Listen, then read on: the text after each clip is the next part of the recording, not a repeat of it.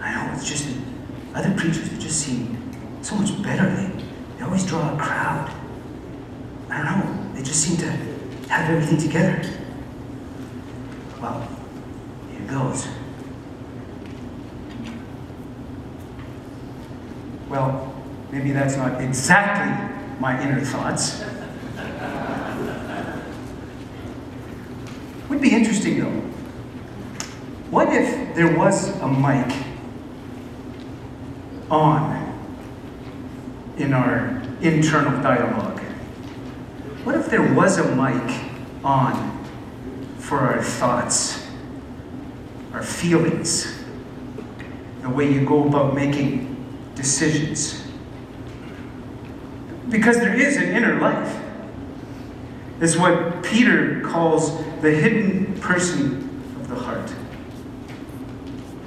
And if we are pausing for a second to acknowledge, it's actually the external universe that triggers our internal life. It affects, it influences, and triggers what goes on inside. Things like the economic circumstances. You may have difficulty with a job or finding a job, or you're living paycheck to paycheck. And so it triggers our internal life, what we think about, how we feel, the decisions we make. Your physical health. And it triggers things. Why me? Why is this happening? Where is God? Relationships. You have a family member who's not talking to you. A relationship at work. And it activates things in our internal life. And the interesting thing is, so we now are identifying that we have this internal life, this hidden person of the heart. But the other challenge along with all these external circumstances is that our internal life is formed and the world shapes it in a very shallow way. Our experiences are significant and deep, but the world tries to form us in a very shallow way. We are formed by things like likes and follows. In fact, followership online is monetized. The more you get, the more eventually you can have an income based on followers, or you become an influencer. Our world shapes us on these shallow matters, shapes our internal universe. Things like a wealth or a position you have. And so it forms us in a way that we begin to have this sense of self-reliance or self-confidence. Or that we begin to think that we earn things, that earning is the way to go, that it's all based on what I deserve. I deserve. We're also shaped in a shallow way to think that everything is perfect. It needs to be perfect. It needs to be ideal. Thank you, Facebook. And then life is, for the rest of the world, seems like there are no issues. The only place there are issues is me. The cloud follows me. So this external world has such a bearing on our internal life. Blessed are those who are self-made and independent, because they can do whatever they want. Blessed are the rich and famous, because they have the best friends and great relationships. Blessed are those who have a high education and a steady job, because they live life without issues. 21st century Beatitudes, 21st century blessings. So that's what we depend on. Now we depend on it. And if I would define sin as alienation from God, alienation from our Creator, separation from our Creator, then it is sin in that sense, that separation that teeters on the hubris of being independent. The sin is ultimately destructive. If God is holy and loving and gracious and merciful, if the further we go from that, the more destructive it becomes to us. And that all teeters on the hubris of independence. No wonder then, when Jesus starts his first, what we might call sermon, as recorded by Matthew, in Matthew chapter 5, he begins with these words. Matthew chapter 5, starting at verse 1, when Jesus saw the crowds, he went up to the mountain, and after he sat down, his disciples came to him. Then he began to speak and taught them. And just pausing there for a moment, I want you to notice the topology, the side of a mountain, this hillside place. Sitting to teach was a rabbinic posture. That's how they went about teaching. They sat to teach, and they stood when they read Scripture.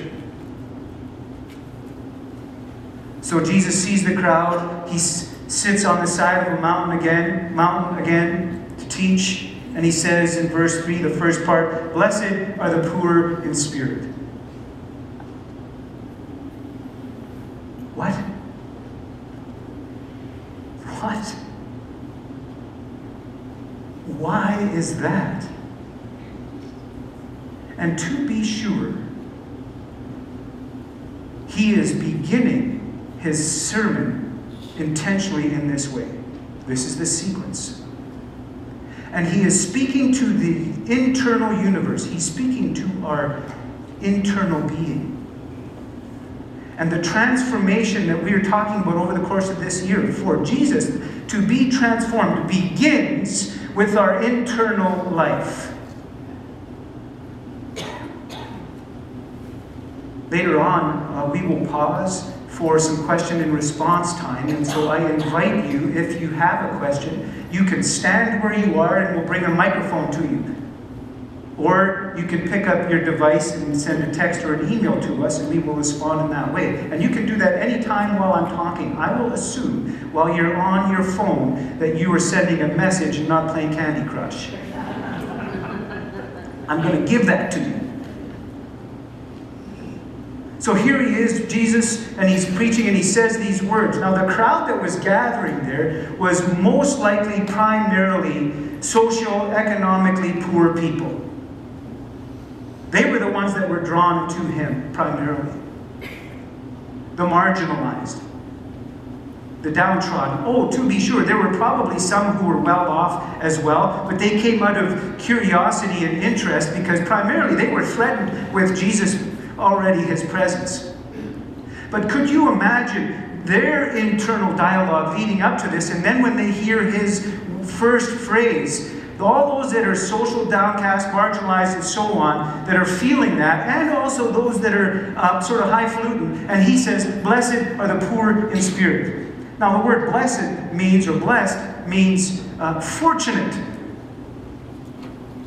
or having favorable circumstance. Fortunate are the poor in spirit. The poor in spirit have a favorable circumstance, is what he's saying. And the phrase poor in spirit means it's a particular kind of poverty. There are two words for poverty. This word means humble or helpless. Humble or helpless. Spiritually speaking, humble or helpless. So Jesus, in this first instance, is talking about the state of human beings. The existential state of a human being before God. Before God, who is perfect, yes, and all-loving, gracious, and merciful, and perfectly holy. It is almost impossible for us to imagine. But that being the case, the state of a human being before perfectly holy God is one of humbleness and helplessness before God. Before him, we can do nothing in our imperfection.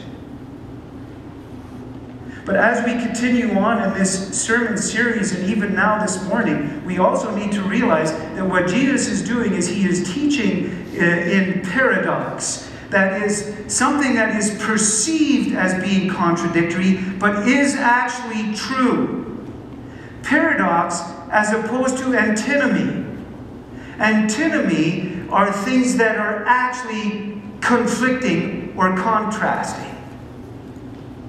A paradox appears to be contradictory, but is actually true. That is how Jesus is preaching here, because it is so attention-getting and actually also true, even though it seems upside down.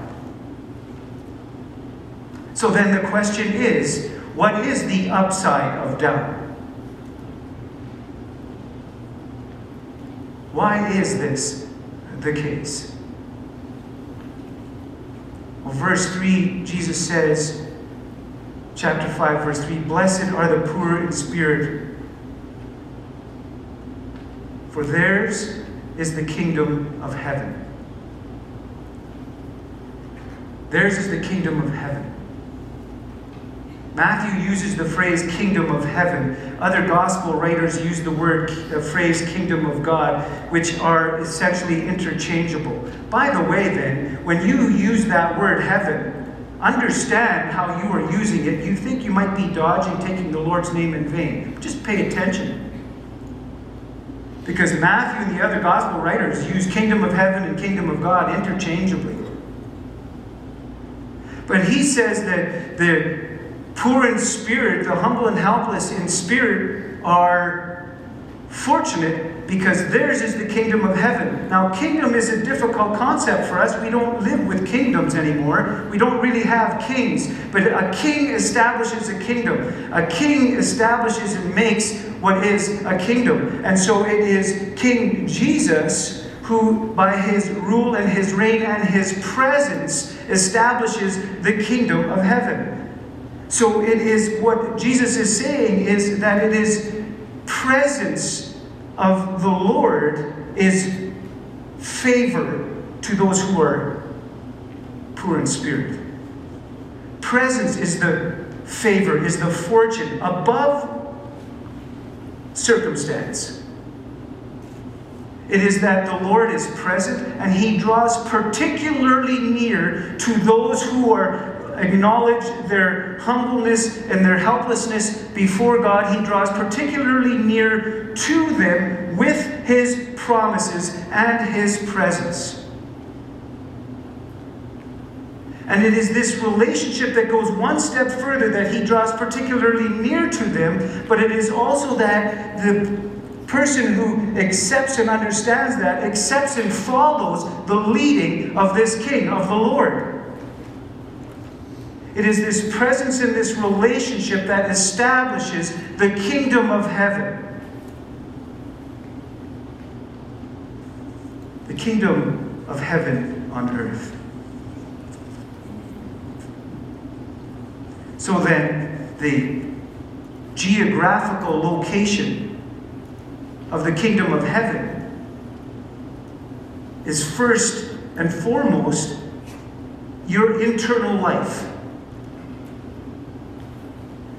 That is the geographical location of the kingdom of heaven. It begins internally. So when we pray, "Your kingdom come on earth as it is in heaven," that means that the kingdom comes on earth as it is in heaven when human beings accept and follow the leading and kingship of Jesus in our internal life to begin with. So he is speaking first about the state of spiritual humbleness and helplessness, but here now he also includes the posture of spiritual poverty. The posture, which is our yes to the ruling and leading of the Lord. Our cooperation with him, if you will, as a church and as individuals. This is what God, Yahweh, had intended for the people of Israel, that they would be his yes.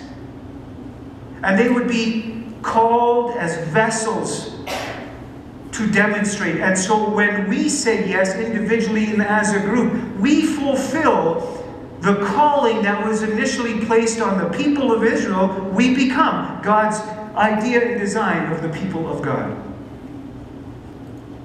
So the posture of this spiritual poverty, that posture, internal posture, is the place of the presence the power and the promises of Jesus Christ in the present,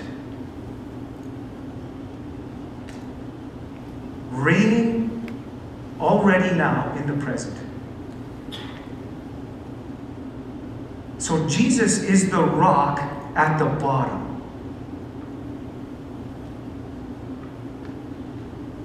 It is exactly in this space where our relationship with Jesus Christ is forged.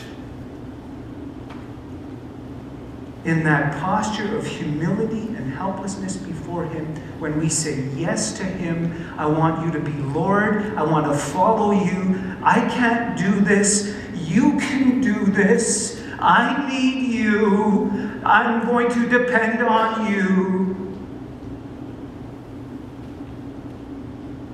It is dependence on the Lord. It is solely depending, primarily, firstly depending on the Lord. It is what I would call soul, S-O-U-L, soul dependence.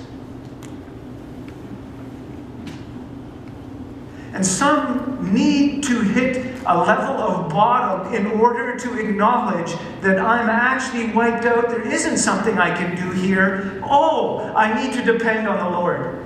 May it not be with you, but maybe it already is. But he says that is the fortunate part, because it's in that space and in that place where he will preside and draw near to you and will do things in relationship with you that you are unaware of until you're in that place with him.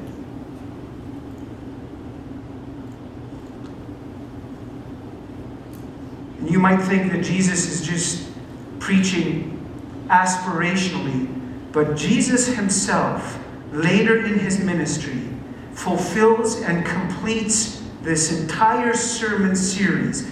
He completes it at the cross.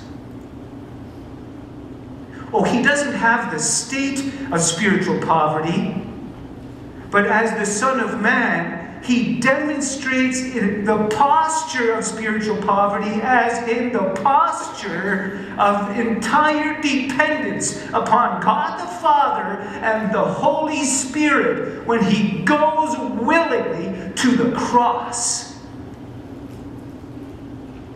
If God the Father isn't perfectly loved and the Holy Spirit doesn't have the power to raise the dead, then Jesus, the Son of Man, is in trouble at the cross.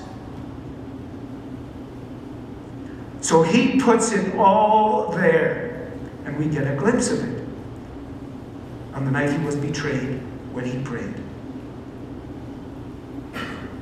That's poor in spirit. There's the kingdom of heaven. And he wanted his disciples to join him in prayer, not because they could somehow affect him directly, but he didn't want them to miss out, but to be participants in the kingdom coming. And so the miracle here, and when I use the word miracle, I'm using it in the technical sense because I know that there are medical people here and I know that there are scientists here. So when I say miracle, I don't mean, oh, that was pretty amazing or that was awesome. I mean miracle in the sense that it wasn't of human origin. It was inexplainable. The miracle here is that Jesus in this sermon begins by revealing this and revealing this to us subsequently, revealing who he is and revealing who we are. That is a miracle because without him doing that, we would not know. Not only does he make this revelation to us, but now he hands this message over to the people then and to us to carry on.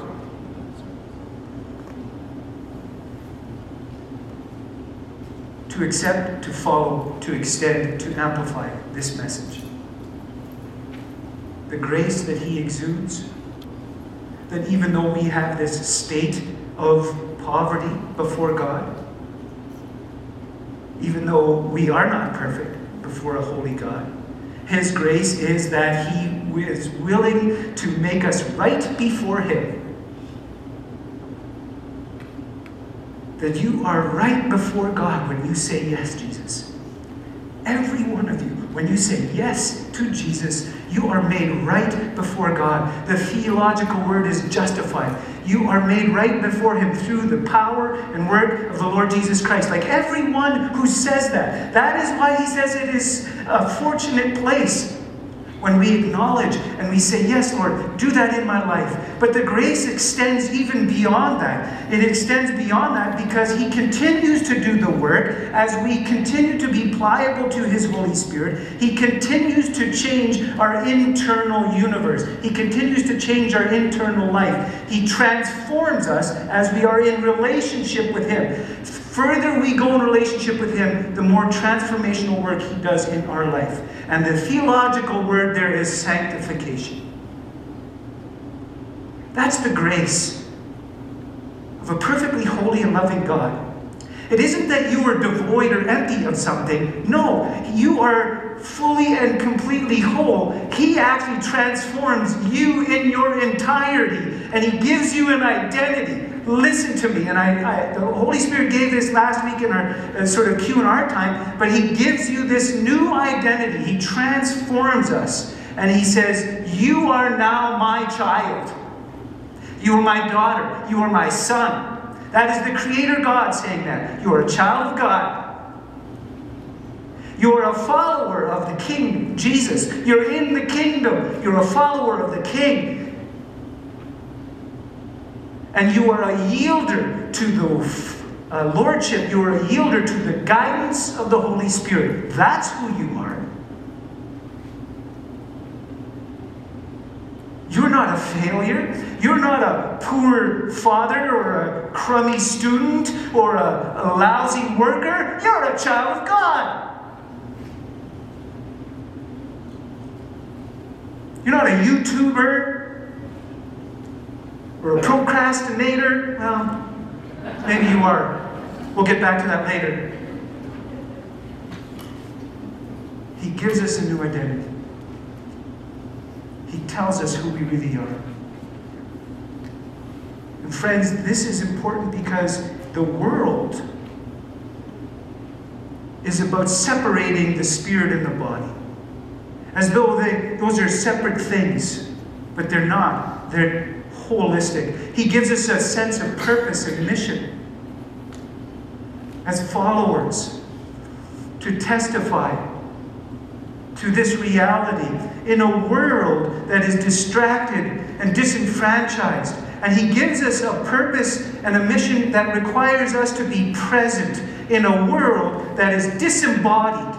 That's what social media has done. It even calls it social media when it's anything but. And He says, be present. That's part of the mission. That's incarnation. That's what Jesus does. So the poor in spirit, our internal lives, are now transformed and transforming to be cross-shaped. A cross-shaped internal universe. I want to pause here. I'm going to have a little sip of water. But I want to pause to see if you have some questions. You're fairly quiet. It's kind of weird. Standing here talking. In my previous church, it was a lot lower and I was a lot closer to the congregation. So I would wander in to the congregation. I remember when I first did that, I could actually hear blood running from people's heads. They were very concerned that I was going to ask them something or make them talk. So I have an inclination that I will start wandering in to you. I don't feel quite good about being higher. But if you have a question, I would like to hear it. And if you want to stand and ask a question, and we'll take a few minutes, or you can text or email. I think when I wander, get the live stream tech people used to it, but that kind of makes them panic because now they have to figure out how to get their camera angles. Let me begin with this one that came in, Gary. How much of the kingdom of heaven is available today? second part, or is only available when Jesus returns? Yeah. How much of the kingdom of heaven is available today? Correct. And how much of it is available when Christ returns? Yeah. Or is it only available when Jesus returns? Yeah, that's good. I put my mute on and I think my mic is still on. So, this is, now, okay, very good. So that's great. I like the question. I like the differentiating between here and later. And I like the phrase when Christ returns. Let me start by saying a couple things. There's three parts to this. One is life now. Then there is life after this life, because there are a lot of people who have died. And then there's this life, then there's life after this life, but then there's one more life, and that is when Christ returns. So this is not finished until Christ returns. So I like that phrase. And that's when the kingdom of heaven will be finally perfectly complete on earth. Earth, new heaven. No more sorrow, no more pain, as the song goes. No sin. Infathomable, accepted as true. So that's the completion of the external and the internal completion of the kingdom of heaven. But what Jesus is saying already is that the kingdom of heaven is already inaugurated. It is inaugurated or initiated with the death, burial, resurrection, and ascension of Jesus Christ. That means it has already begun. John puts it this way: those who hear my words and believe him who sent me have eternal life, and do not come into judgment, but have passed out of death into life. That's present. John 5:24, I believe. So have passed already from death to life. So you already have this eternal life and the kingdom of heaven. But what Jesus is trying to explain is that kingdom of heaven, it gets established firstly in our internal life. In other words, the reign of Christ is demonstrated initially by how we live and the decisions we make and the thoughts we have. So it is already. You will see lots of occasions where Jesus speaks about the kingdom of heaven in the gospel. And he keeps saying, the kingdom of heaven is like. The kingdom of heaven is like. So I believe we can expand if you want to call it, the footprint of the kingdom of heaven by how people follow Jesus and how we adhere to the guidance of the Holy Spirit. That's good. Let's continue. That's good. How do you stay poor or humble in spirit while growing in confidence with your relationship with Jesus? Yeah. How do you stay poor or humble in spirit? Yes. While growing in confidence in your relationship with Jesus. Yeah, that's good. How do you stay humble and before Christ, or how do you remain confident with your relationship and in Christ, but also remain humble? That's really good. You know, I had a theology professor back in my seminary days, and he kind of describes it this way. The best way to manage that and balance that is to look away from ourselves and to look at Christ. So my relationship with the Lord Jesus Christ, in my relationship with Him, I am not looking to myself to detect all the good and the merit and the things that I am good at and that I deserve, and that, wow, in this relationship, well, look at all the things I've done, and I pray before every meal, and I have my devotions. Ain't I great? Or conversely, I look at myself and I think, man, I'm a louse. I have trouble getting up early in the morning. I'm distracted when I pray. I'm no good. That's the challenge, the difficulty. The enemy wants to have us look at ourselves. But when we look at Christ and we understand His character, who He is, that He is loving, we look to Him, and then we understand His relationship, His love and His character and His providence in our life. So we look to Him. We listen to the Holy Spirit. So we look away from ourselves and we look to Christ. And then we have this heart of gratitude. Thank you, Lord. Thank you, Lord. Thank you, Lord. I think in there somewhere is at least some help in that balance. Just a comment, I appreciate this. The rock at the bottom sounds low importance, but for me it's the cornerstone. And I think that's just a great word, again, recognizing that it's not just down there doing nothing, but that it is actually the beginning, it is the cornerstone, it is from which everything grows. And so thank you for comments as well as questions. Yeah, comments and questions, that's really good. And again, notice, we live, our lives are so formed and shaped by metaphors. Metaphors we live by. So challenge them. That's what I want to speak to next. So I think if are we good? Yeah, we're good. Okay, thank you. So even that, this up, what is down, upside, downside, the rock at the bottom. Yes, the bottom is the foundation. I'm going to invite the music team to come to the platform. And as I do, thank you. Continue to ask questions. Continue to think critically. I want you to know, Jeff, I want you to know, those of you that are struggling, have struggled, will struggle. The crowd, when they heard this, one of the things they heard, and one of the things I want to tell you is the Lord sees you. He sees you. He knows what's going on with you right now. And He is with you. He's not a God far away. He has promised to be with you. He's with you. He's with you. And He invites you. Not once, not twice, but every day.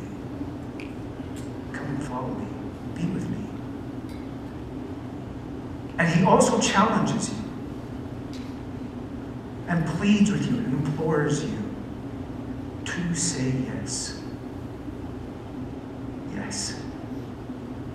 So I want to invite you as we embark on this series with Jesus sitting as our trail guide, helping us, navigating from the internal universe to the out. He's transforming us from the inside out. To examine your internal life. To examine your relationship with Jesus, whatever it is, whatever level it's at. Is it stronger than the adversity that you are facing? Is it stronger than the lures of the likes that you have in your view? I want to also encourage you that when someone, a fellow follower of Jesus, is struggling and they are unable to, they want to keep their faith up and the relationship up, but when they are weak and unable to, like Moses with his hand unable to keep it, I also encourage and urge you as followers, brothers and sisters in Christ, to come up beside them, come up beside your brother and sister and hold them up in prayer and in presence, not necessarily in words, but in prayer and presence, and uphold them while they shake and rattle. And we will demonstrate our dependence together. We will display the cross.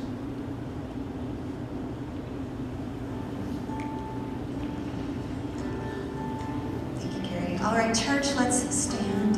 And as we prepare to leave here as God's chosen people, let us dedicate this week and look to Him to bless our week, bless our lives, bless the things that we do. Let's sing this week.